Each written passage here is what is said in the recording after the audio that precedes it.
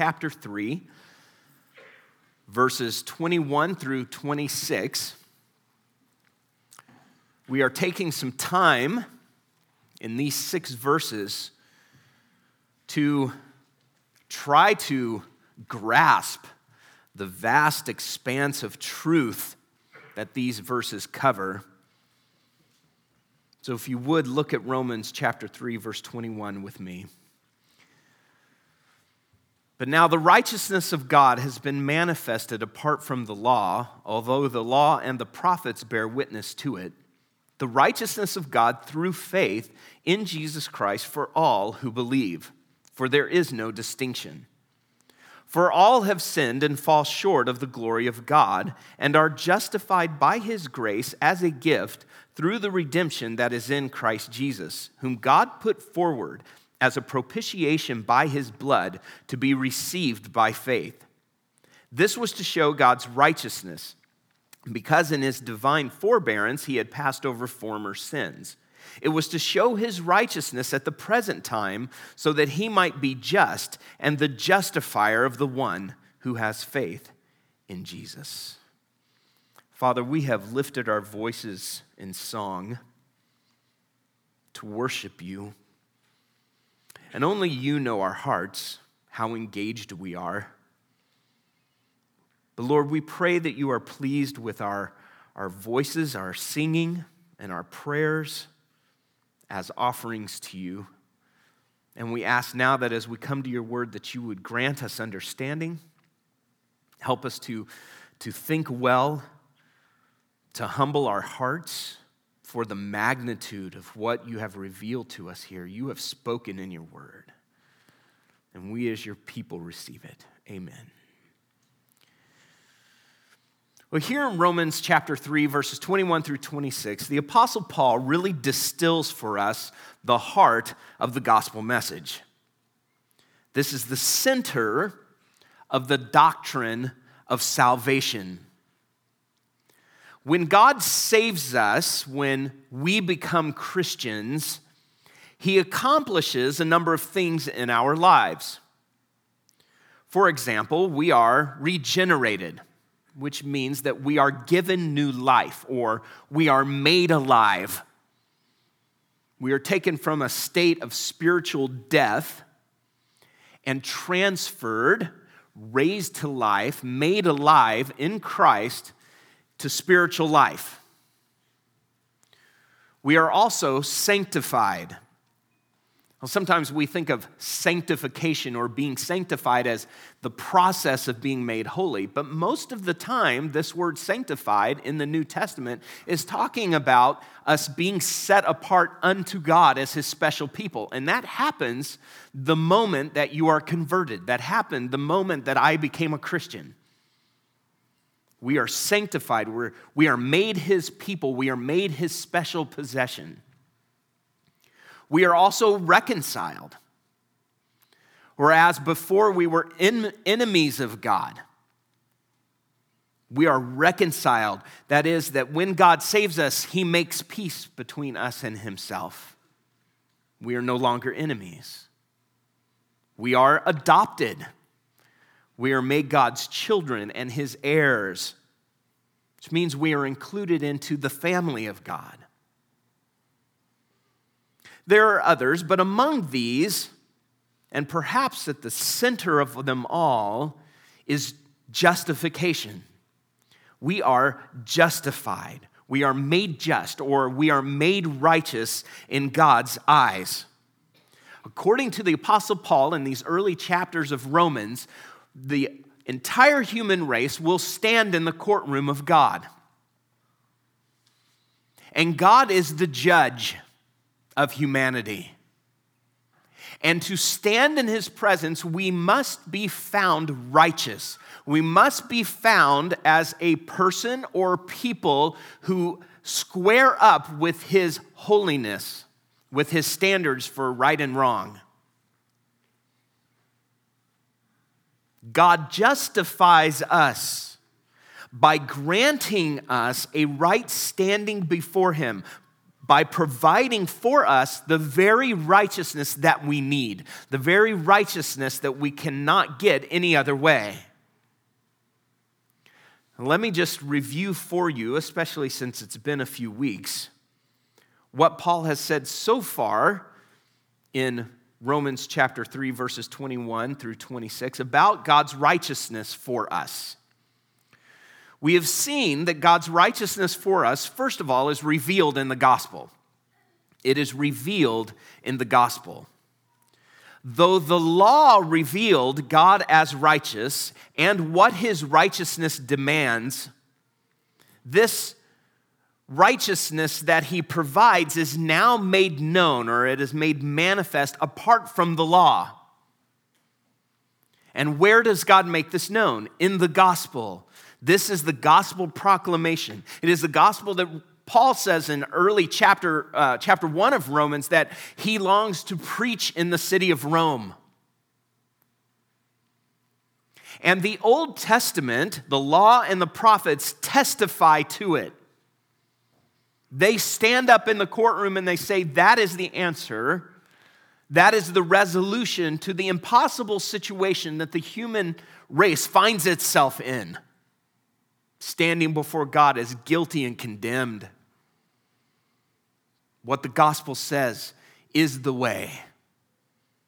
And so when Paul says in verse 21 here, but now this righteousness that God has made known in the gospel, but now this marks a new age, a new era, as God's plan to save his people unfolds in history.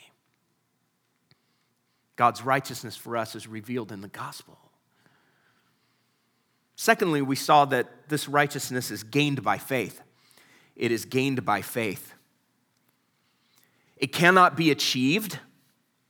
It must be received by faith. Faith in Jesus Christ. We gain the righteousness that God has provided for us by looking to Jesus and him alone for that righteousness, and place no confidence in ourselves. Nothing that we would produce as credentials before God, standing in that courtroom. We abandon everything and have faith only in Christ. He is our only plea. We do not plead innocent, and we do not plead guilty. We plead Christ, and that's it. We abandon any other hope we might have before God. It is gained by faith. Thirdly, we saw that this righteousness for us is offered to all. It's offered to all. God's righteousness is for all who believe. There is no distinction, which means that no one is exempt from God's judgment. No one can claim some special status to not stand in that courtroom, to not be on trial before the judge. And it means that no one is excluded from the gospel. No one is excluded from believing in Christ to gain that righteousness that God has provided. It is offered to all. Fourthly, we saw that this righteousness is given by grace. It is given by grace. It is a gift. It is by God's grace alone that this righteousness is provided for us. We could never earn it. We could never merit it. We cannot negotiate for it. We cannot purchase this new standing before God. It is a gift, and only a gift. And it has to be. It has to be a gift, because we have all and every one of us sinned and are always falling short of the glory of God. So God, as a gift, has provided this righteousness. Now, we see in verse 24 that this grace gift of righteousness is secured by sacrifice. It is secured by sacrifice. Verse 24, how does God do this? How can the judge render such a verdict? Given mankind's rebellion, given our rejection of God, our suppression of the truth, our exchanging of His glory for the glory of things that He's created and worshiping them instead of the Creator, how can God hold back His wrath from us who deserve it and extend His grace instead? That gap must be bridged somehow. Verse 24 here says that it is through the redemption that is in Christ Jesus. It is through redemption. And so we add this word redeem to the list of what God accomplishes in our lives when He saves us. What does redeem mean? What does redemption mean? Well, redemption means to set free by payment of a price. To set free by payment of a price. So this word would have applied to prisoners of war who would have been returned from their captors to their commander for a ransom price. It would have applied to slaves who were bought out of captivity. Sometimes those slaves might be able to redeem themselves. Oftentimes they were redeemed or bought out of slavery by others. It also would apply to condemned criminals who would be delivered from the penalty for their crimes for a price. And in this context of God's courtroom, it is probably this last image that Paul has in mind here. We stand before God guilty and condemned criminals because of our sin. And because of our crimes, our suppression of the truth, our exchange of God's glory, we owe to God a debt. And we must pay a penalty for our rebellion. We express this idea in our own culture and our own justice system. When a convicted criminal has served a prison sentence, we say he has paid his debt to society. So we have this same concept even in our own justice system. That when someone commits a crime, they owe a penalty to those whom they have offended or harmed for breaking the law. What is the debt I owe for my rebellion? What is the penalty that you must pay for your rebellion? It's death and eternal judgment. It's what you owe. This is why the righteousness that we need must be a gift of grace. It is why this righteousness must come from somewhere other than you or me. Because we are the debtors. We owe. We are condemned and guilty. Do not think for a second that God overlooks the penalty we owe to extend the grace that we need. This is important. Don't think that God ever overlooks the penalty we owe to extend the grace we need. That price must be paid. You are not released from the penalty of your rebellion and then justified and made right before God. You are redeemed from that penalty. And because of the price of redemption that has been paid, you are then justified. The price had to be paid first. You see, you are ransomed off of death row. We are justified by His grace as a gift through the redemption that is in Christ Jesus. That is the way the justification, the gift, takes place. It's because you're redeemed. A price had to be paid for you. Verse 25 tells us the cost. It tells us what the price is. The next phrase reveals the ransom price that was paid for us is Jesus' own blood, whom God put forward as a propitiation by his blood. The ransom price for you and for me was his own life. The redemption that is in Christ Jesus is by his blood. The penalty we owed was death and judgment. And Jesus paid that debt with his own death in your place. Jesus' death was a substitute for your own and for mine. This is why we call it a substitutionary atonement. Because it should have been me being crucified. It should have been you. The key to understanding the depth of what Jesus did is here in this word propitiation. Propitiation. A propitiation is a sacrifice made to appease or turn aside wrath. That's what it is. Now, in Paul's day, the word was used to describe sacrifices made to pagan gods to appease their whims and their anger. The pagan world lived and still lives according to the idea that the gods are capricious because they are gods that are made in our own image. And we are capricious. And so when we create our own gods, they look like us. That's one of the greatest defenses of the truth of Scripture, is that the God that the Bible reveals is so entirely opposite of us, so different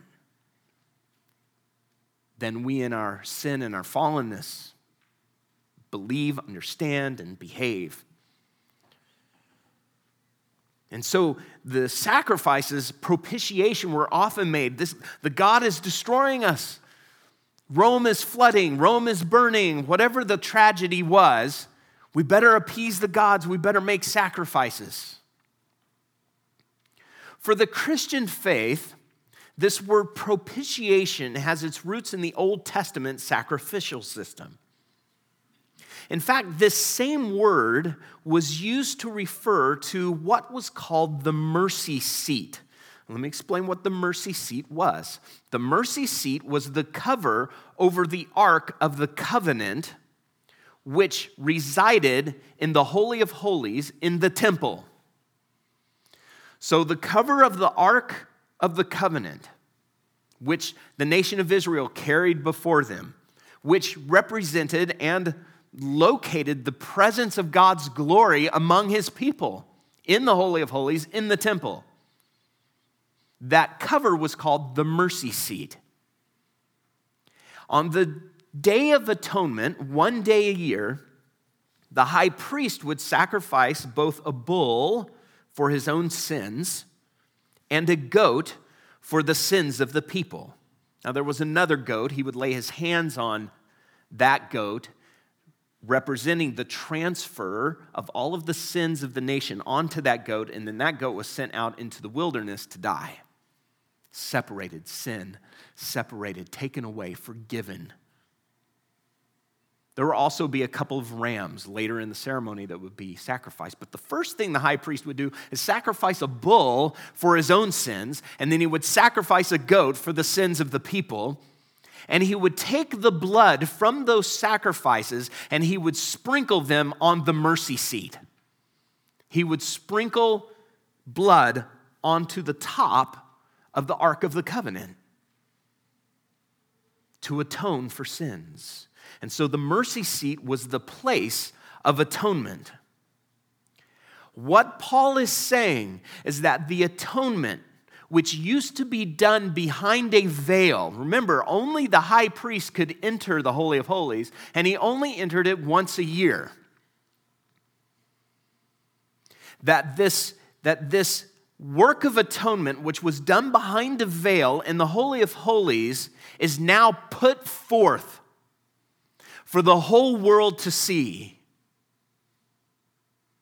and that Jesus' death was the atoning sacrifice that turns God's wrath away. It is a righteous wrath, not a whim. It is right wrath, a wrath we deserved. And Jesus' death, his sacrifice, his atonement is final and sufficient. That was the ransom price to redeem us. So God's grace, listen, God's grace does not bypass our guilt. God's grace makes us righteous in his sight because Jesus paid the penalty for our guilt. And yet, God's grace also means that he himself initiated this redemptive act. And that he himself paid that cost. He paid the cost for our redemption. Now, just to be clear, in case you're tempted to think that God the Father is now presented as the angry judge, he's the one who judges humanity. But Jesus, the Son of God, loves humanity, and so he steps in between to stop God's anger and wrath by giving his life for us. Understand that God the Father and God the Son worked in perfect unity and harmony to justify us. As God the Father put forward Christ as a propitiation, and God the Son became obedient to death. That's Philippians 2, verse 8.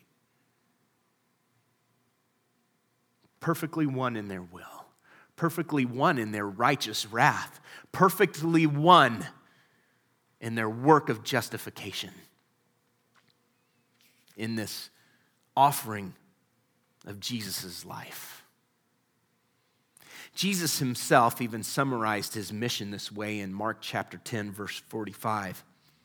For even the Son of Man came not to be served, but to serve and to give his life as a what?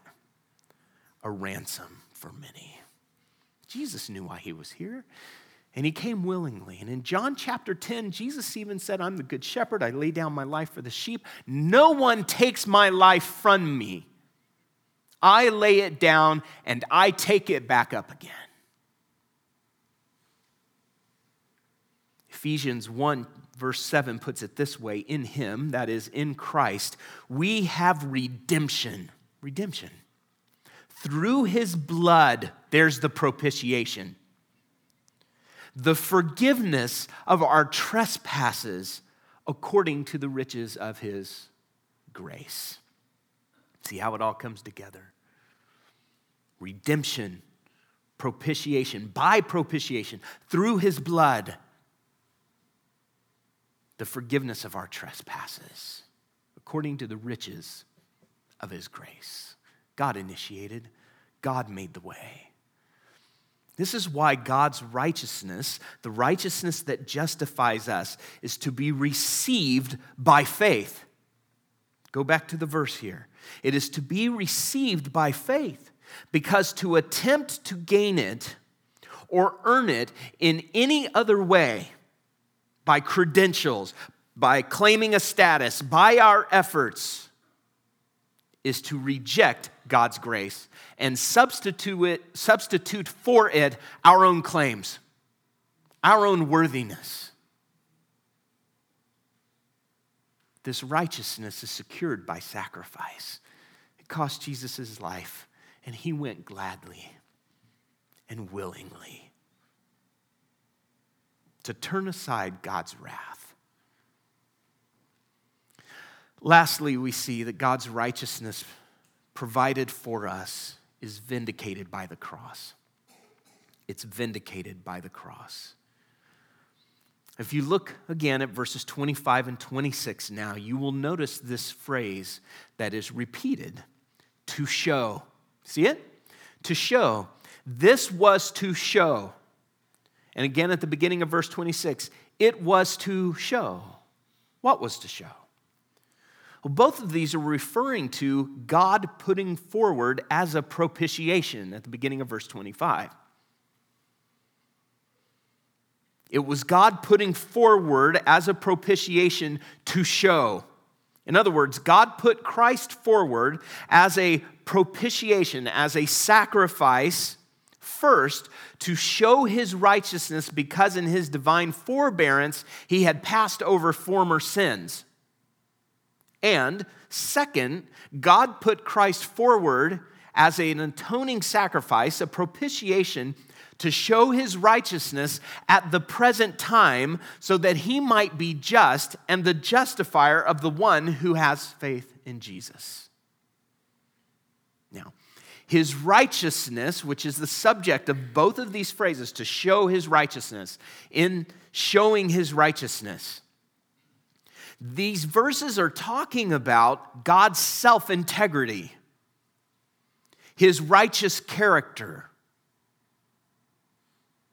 Because you see, God passed over former sins, which means that God postponed full judgment on all the sins of all the people who lived before Jesus died as a propitiation. Those are the former sins. And we know that God did not withhold all judgment. We know that God judged the world with a flood.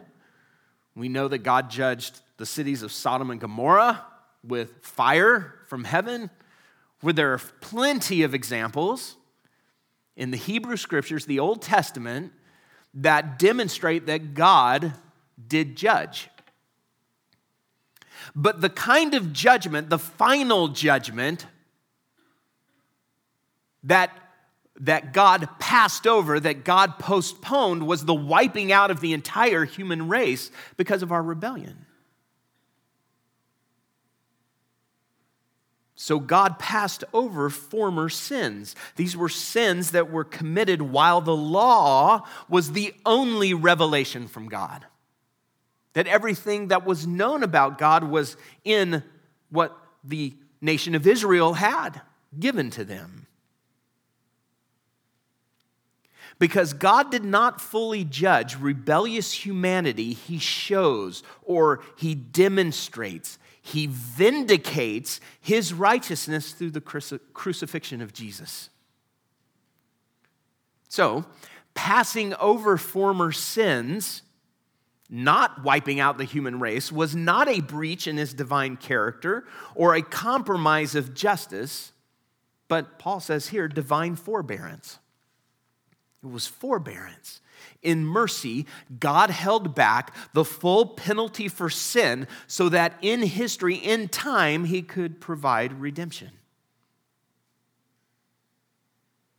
But just as Jesus' sacrificial death vindicates God's righteousness in the past, it also vindicates God's work of justifying sinners now, in the present.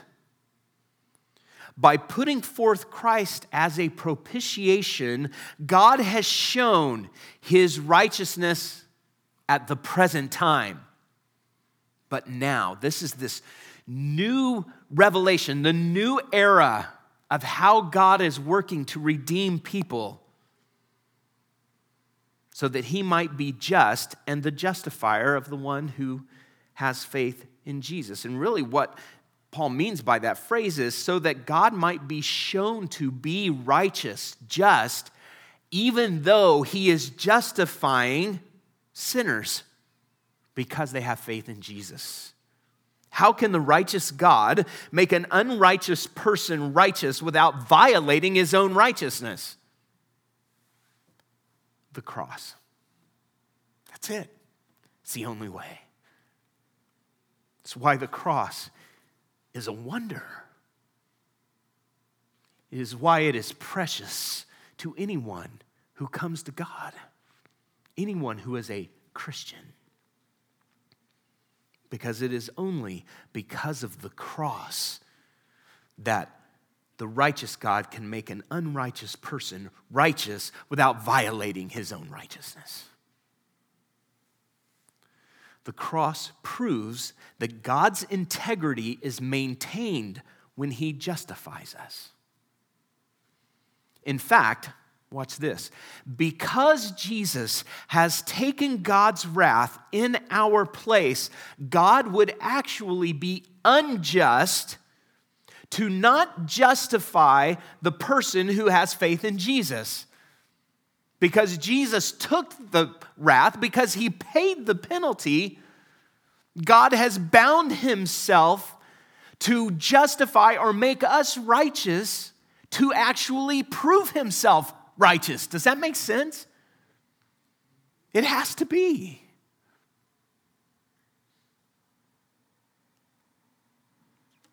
So, to whom then is God showing or vindicating his righteousness? If the cross vindicates this righteousness that God has given, has provided to us, then to whom is he demonstrating this?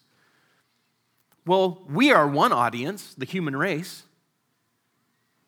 We are one audience for this demonstration of God's righteousness. When we read the descriptions of the evils of the human race in Romans chapters 1 and 2, we might be tempted to question, can God really be righteous? Can he really be just? Even if a person doesn't believe Romans chapter 1 or chapter 2, even if a person reads that, hears that preached, and rejects it, they still look at the description and say, well, if that's true, then how could God actually be righteous? He would have had to wipe out the entire human race. Can God really be righteous and just? Is he qualified to judge? And the answer is yes. God does not violate his own righteousness. So we're the first audience, but I think there's another audience. And that's the angelic realm. Those beings in the spiritual realm who have rebelled against God, who are enemies against God, and seek to undo his glory. Now, we don't think about that part of the universe when we read these verses because we tend to see ourselves at the center of what's going on. But really, what's at the center is God's glory. God, in justifying us, is bringing himself glory. Now, just to help make this clearer, I want to point you to Colossians chapter 2, verses 13 through 15. Colossians chapter 2, verses 13 through 15. And you, who were dead in your trespasses and the uncircumcision of your flesh, God made alive together with him. There's the regeneration. God making us alive. God taking us from a state of spiritual death and making us alive.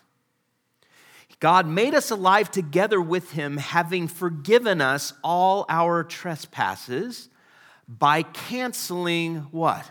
The record of debt that stood against us with its legal demands. There you go. There's the courtroom here in Colossians chapter 2.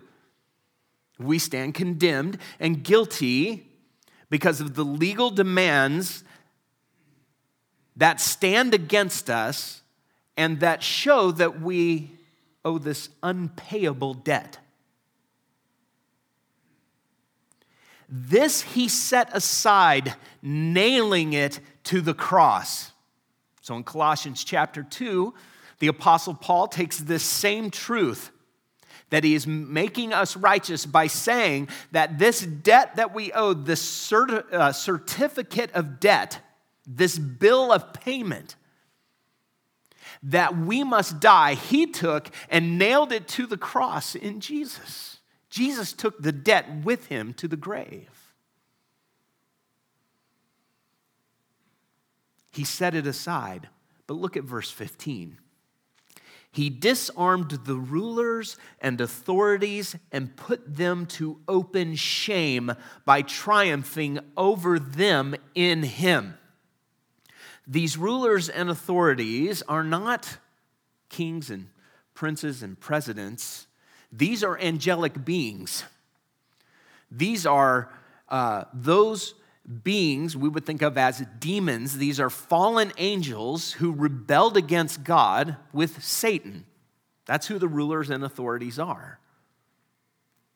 And so what Paul is saying in Colossians chapter 2 is that this spectacle of Jesus being crucified was not just about canceling our debt, but it was also triumphing over all of God's enemies. All of those who have declared rebellion against God, even the angelic realm. He triumphs over them, and in the cross, he puts them to open shame. So when Paul says, going back to Romans chapter 3, when Paul says that he has shown or demonstrated his righteousness, God is establishing before the entire cosmos that he is just and the justifier of those who have faith in Jesus. It's a lot bigger than just us. A lot bigger. But this is what God has done. This is the wonder of the cross. So, back to Romans 3. By putting Christ forward as a sacrifice, the cross first establishes God's righteous integrity as God, even though he passed over former sins. And secondly, it preserves God's righteous integrity as he justifies those who today believe in Jesus. God is exonerated, if you will. God's integrity, watch this. God's integrity is never compromised, nor is his plan to justify sinners who believe in Jesus.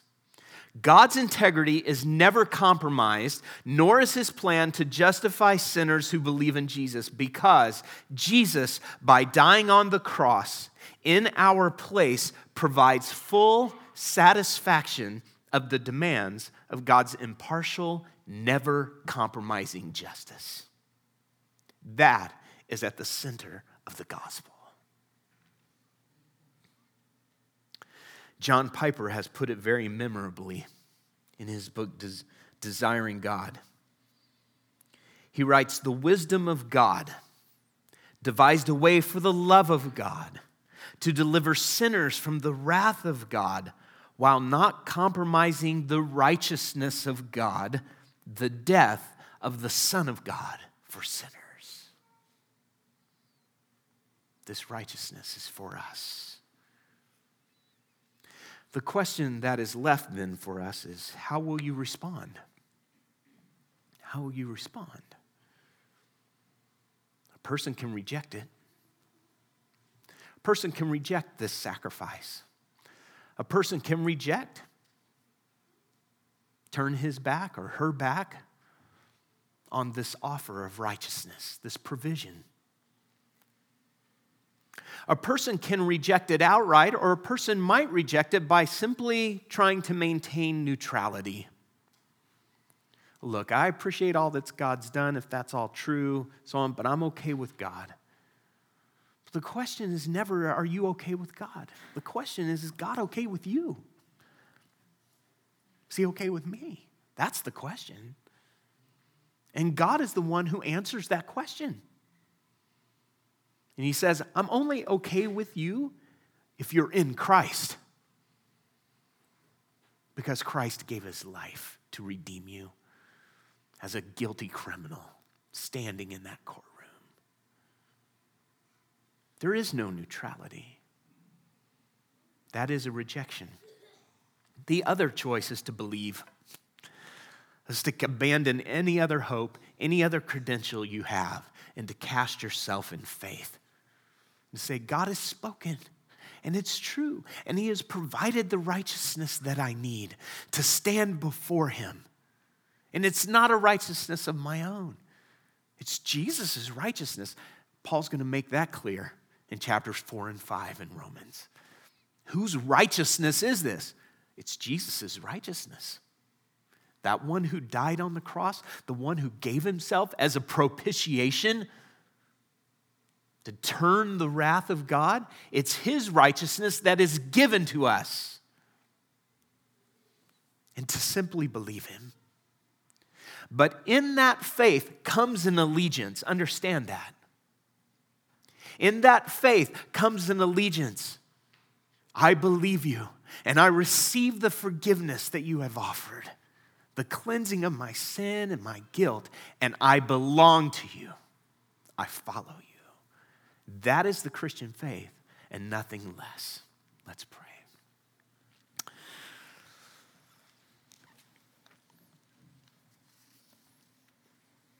Father, help us to grasp the profound depths